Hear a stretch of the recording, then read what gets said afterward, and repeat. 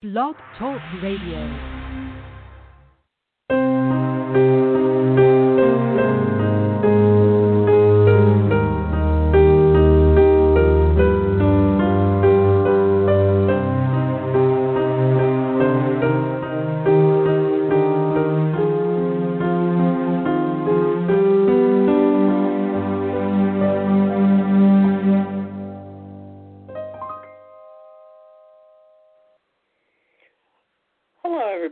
Welcome to the Milford House Mysteries on the Bookspeak Network.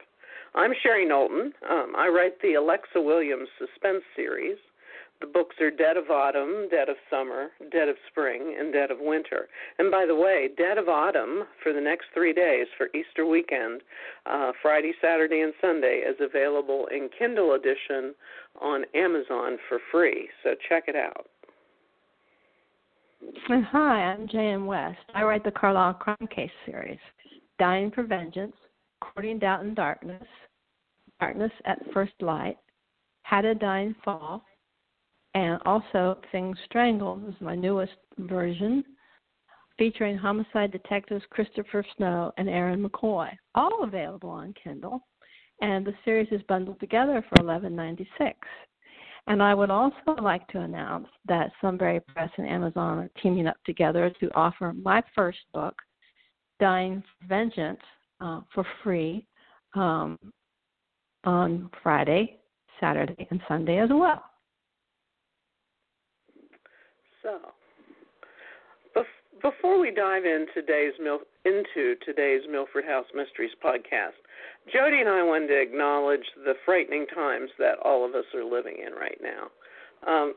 In many ways, those of us who love to read mysteries, suspense, horror, and even dystopian novels, we often use that fiction as a way to confront our fears at a safe distance.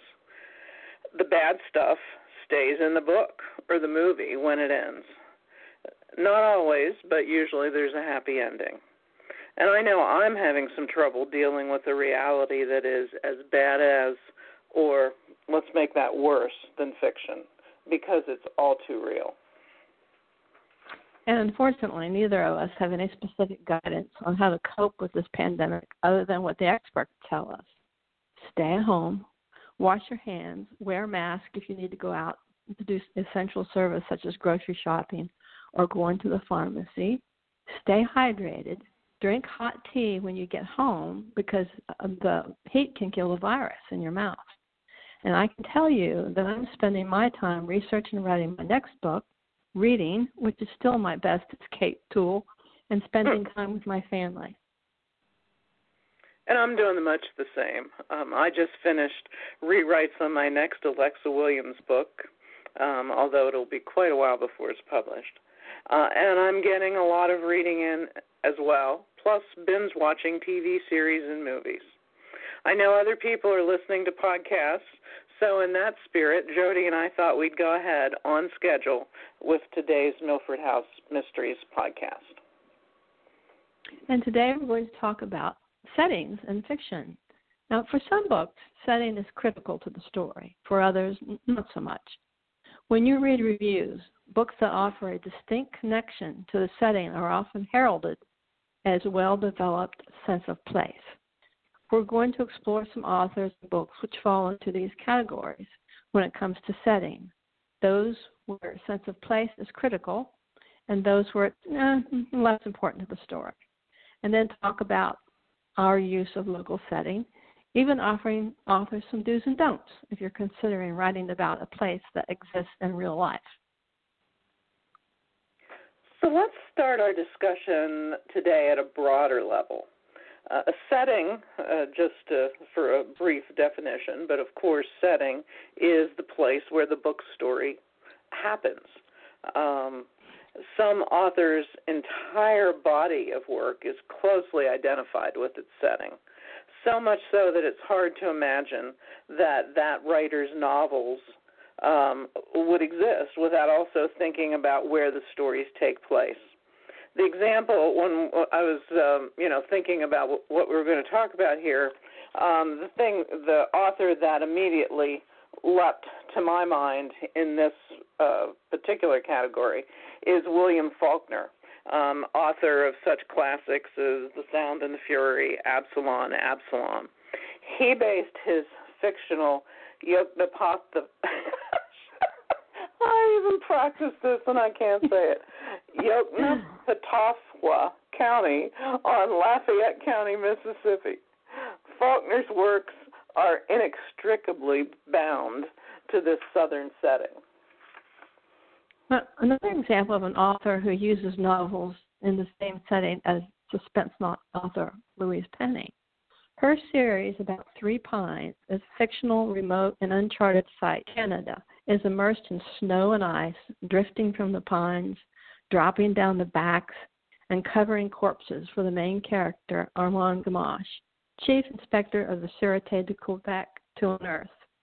The towering pines, they're centered, right in the middle of the community, surrounded by wilderness and freezing snow, are all equally beautiful, yet a brutal milieu, one that's both comforting and menacing. In novels like those of Faulkner and Penny, the setting almost becomes a character in those books. And I believe we can probably all name authors, both past and current, who fall into that category. Many suspense writers, especially those who do series, often incorporate setting as a critical part of their books. For example, can you imagine Michael Connelly's Harry Bosch set in Des Moines, Iowa instead of Los Angeles? I really can't. Or William Kent Kruger's on-again, off-again Sheriff Cork O'Connor in a setting other than the rugged Iron Range of Minnesota with its Ojibwe Indian heritage. And there are a whole pantheon of suspense stories and series that use Florida as both a setting and a metaphor for crime and corruption. Some examples, I know we've talked about my favorite here in the podcast before, John D. MacDonald, but James W. Hall, Carl Hiaasen, Edna Buchanan, and many more. I'm not exactly sure what that says about Florida. Maybe it's just a nice place to live and write. And setting can be critical in standalone books as well. Ernest Hemingway's classic, The Sun Also Rises, couldn't convey the same sense of post-World War I ennui or macho posturing as if it weren't set in the cafes of Paris and Pamplona, Spain during the the Bulls, which is kind of a metaphor for the book too. A book in which the setting actually becomes a character is Stephen King's The Shining. We all know that one. Jack, Wendy, and little Danny. If this small family hadn't been spending the winter alone in the isolated, supremely creepy Overlook Hotel in the middle of absolutely nowhere, King's story might have just been one more tale of a marriage gone bad in suburbia. Okay, maybe I'm exaggerating. But the whole old hotel in the wilderness provides a menacing backdrop all its own. Rather, it kind of reminds me of the movie Psycho, with the same kind of menace, to the building itself or the house. And right. As certain, we can say aspects of the hotel's history unfold.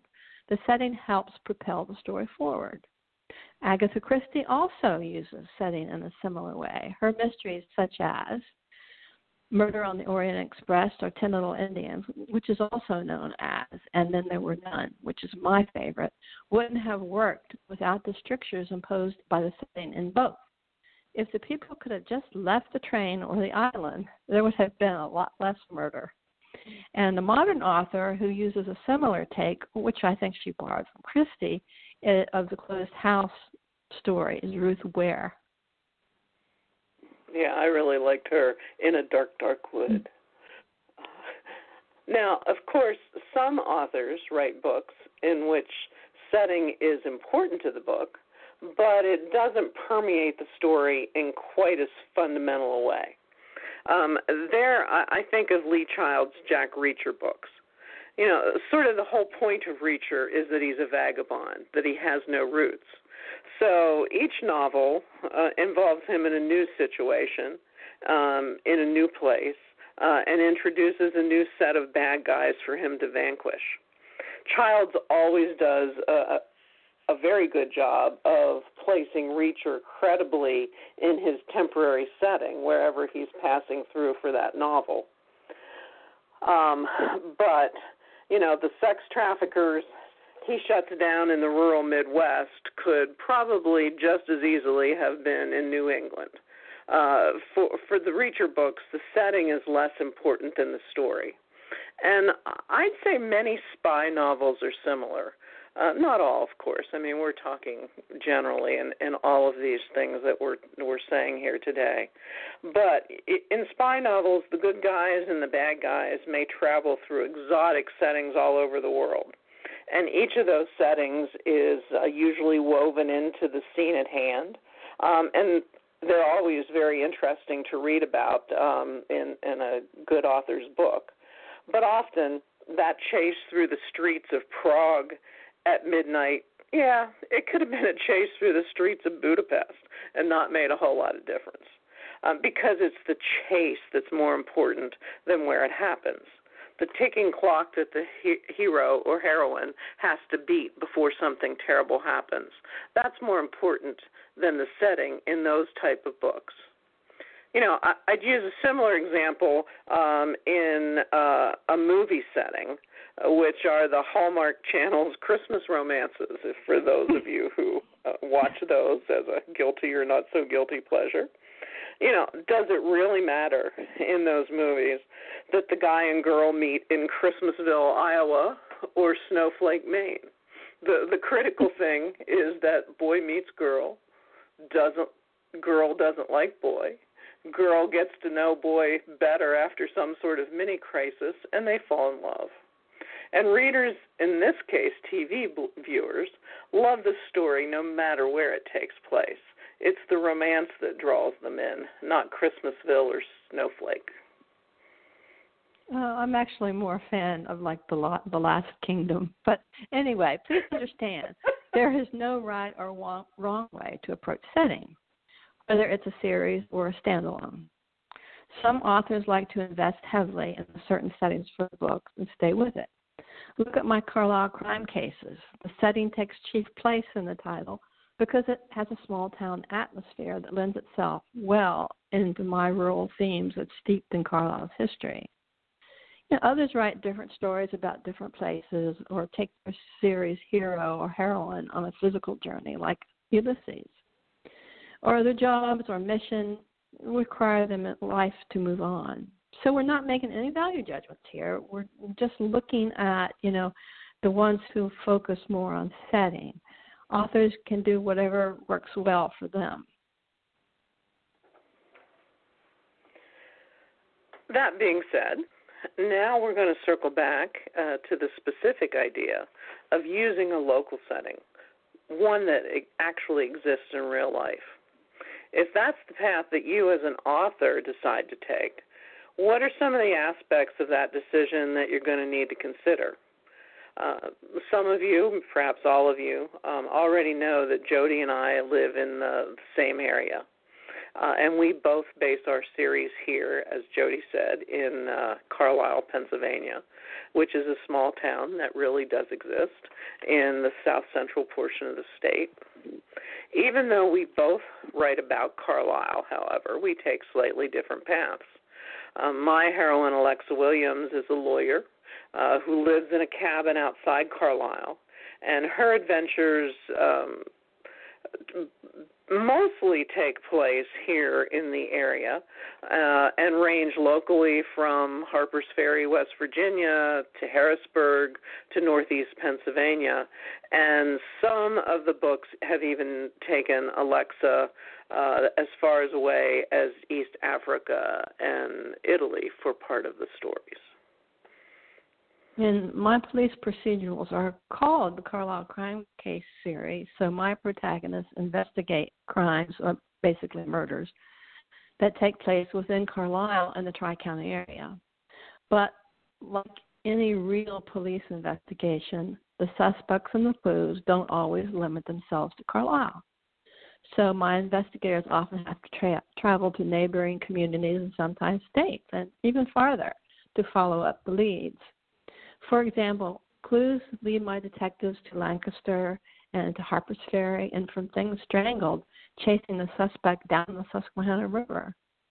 And in Darkness at First Light, Molly Petcher, whose real name was actually Mary Ludwig Hayes, once lived in and is buried in Carlisle. And she has a monument here, too. It's rather famous. She's featured in a subplot about Revolutionary War reenactors. Although it is a small town, Carlisle offers a lot of opportunities for murder and mayhem. Story angles. We're only a half an hour away from the state capital, Harrisburg, and half an hour away in a different direction from the Civil War battlefield, the Gettysburg battlefield. We have a college here, a law school. The United States Army War College is located in Carlisle, which brings in military personnel not only from throughout the country, but from around the world. They go to school here. And the area also has a rich history, especially from the Civil War. In addition, the surrounding area is a mix of very rural farms and forested lands, including a segment of the Appalachian Trail. So we're small, but we have a lot of variety.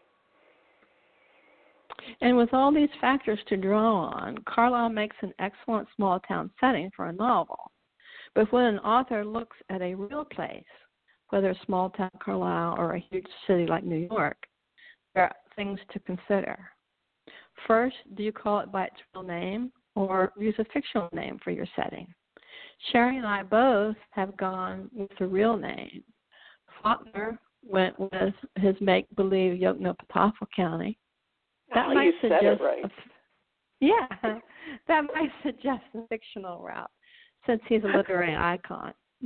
Sherry, would we be literary icons if we had named Carlisle something else? No, seriously, though. Yeah, I doubt it. Creating a fictional name does give the author more leeway to be creative in designing your setting and not hewing as closely to all the names and places, but a local audience loves to read about places they know. Secondly, if you do stick with the real name, does that have to carry over into all the place names? Yes. And the Carlisle Crime Cases, using the actual streets, buildings, directions, restaurants, and the like, lend a small-town, close-knit, and unified community, which is both an advantage because I know it, but also an advantage in that I'm originally from Cincinnati and well aware of this insider-outsider quality of small towns. But readers tell me they identify with my characters because they've been to many of the places I describe, and the actual crimes at the core of my novels happen here. It lends realism to the stories. So this small-town environment can at times be claustrophobic for my police squad for the very same reasons. I use a slightly similar, slightly different approach to place names. For the most part, I actually do use the street names and, public places. But I change the name of places where bad things happen, especially if they're a business like a restaurant or a public space for the most part. Because I'm not sure, a restaurant owner wants a fictional murder to happen in their on their premises. I will say that the changing the name part, I have broken that rule when it comes to major, let's call them institutions.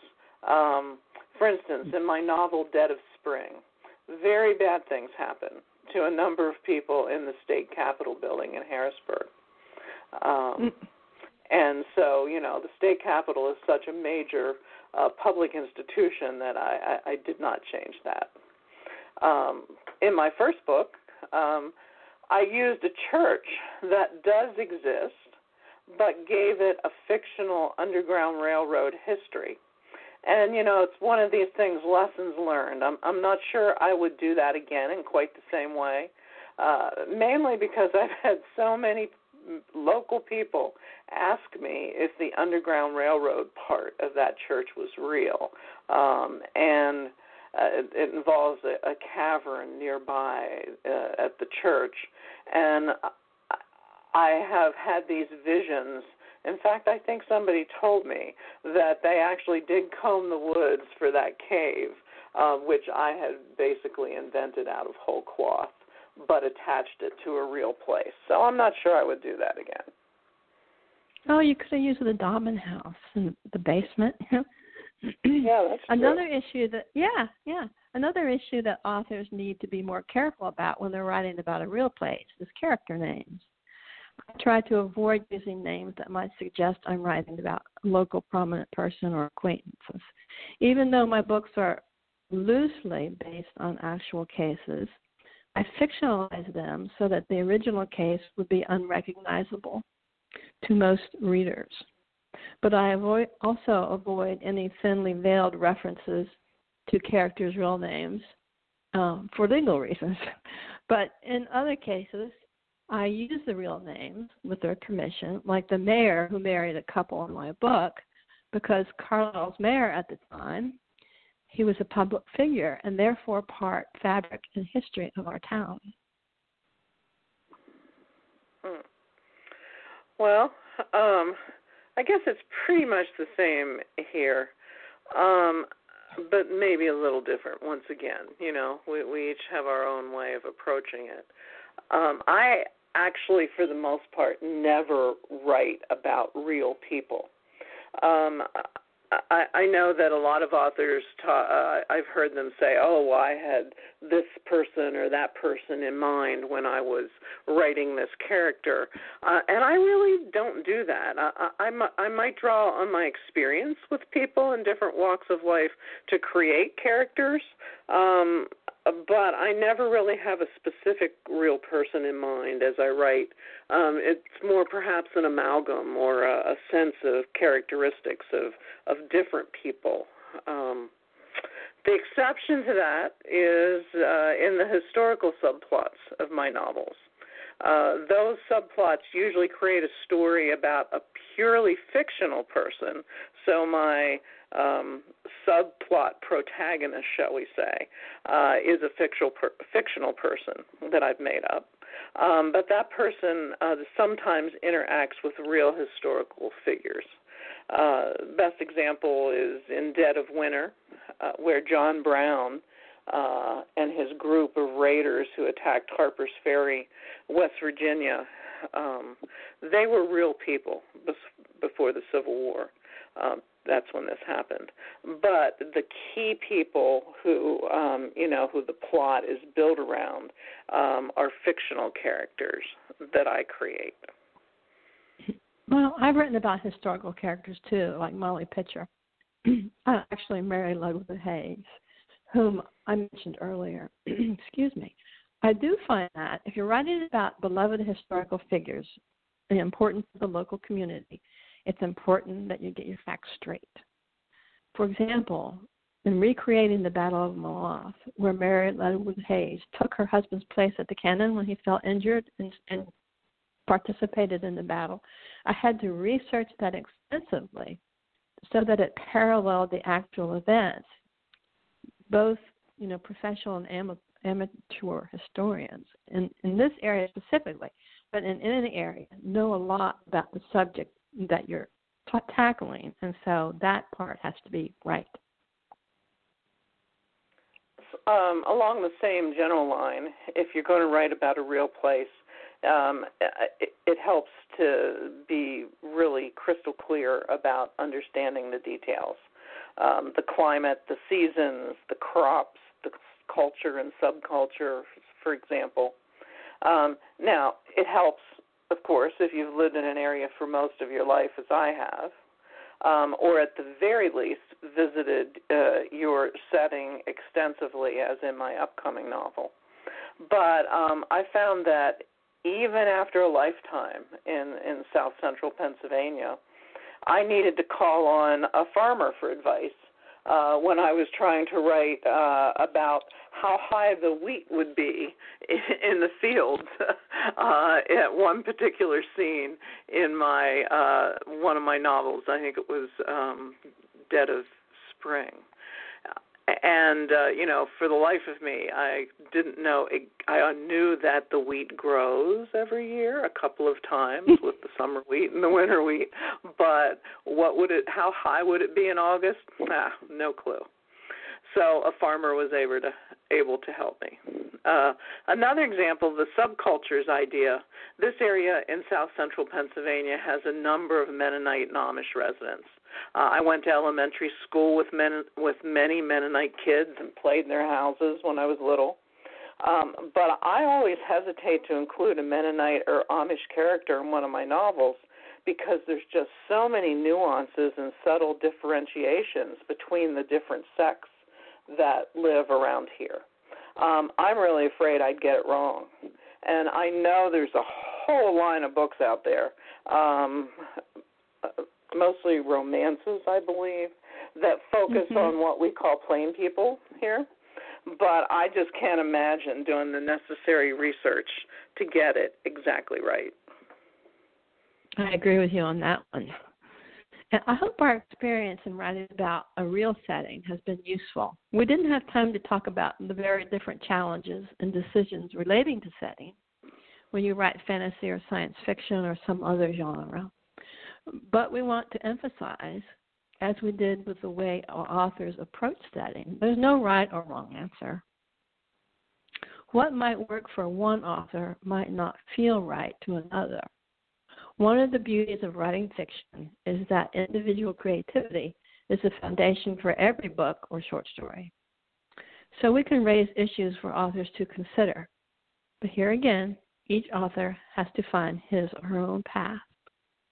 We hope you enjoyed Jody, today's one program. more thing I just thought of that let me insert very briefly is that, I think one of the things about when you write local, too, is that an author shouldn't get, what's the right word, so bogged down in or so invested in that local setting that the novel that you're writing becomes interesting only to people in a certain area.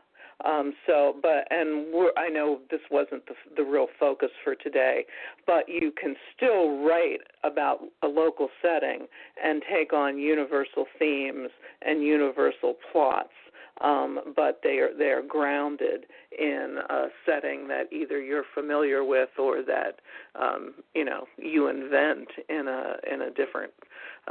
Some authors invent, but I think that's important to note.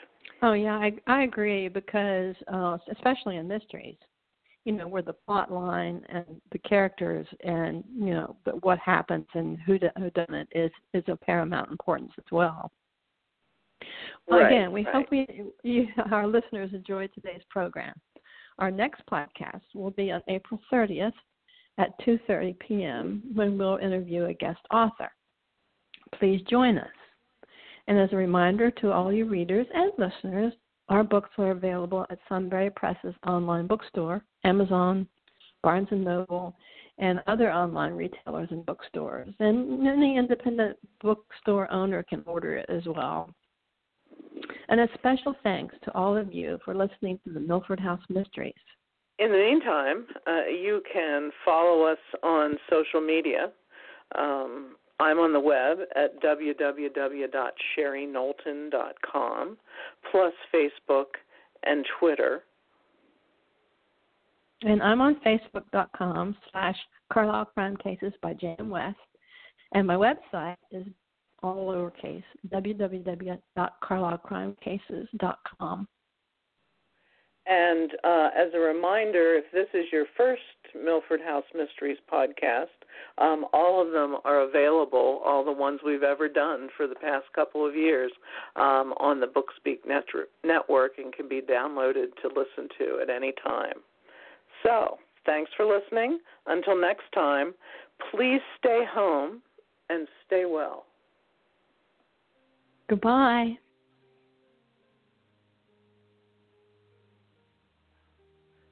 See you next time.